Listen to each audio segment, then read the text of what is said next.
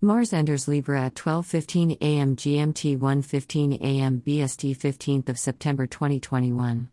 Mars has quite a calm energy whilst it's transiting Libra, the sign of detriment for Mars. Aiming for a clear course of action won't be that straightforward due to procrastination of plenty of deliberation before a decision is made to act. There is less of a drive for initiating arguments, challenges or confrontation, but this could also lead to compromises being taken when they are not the best option. An assertive and sometimes selfish approach is the better tactic, but will be treated as the last resort when all else has failed. Copyright Sarah Cochran 2021.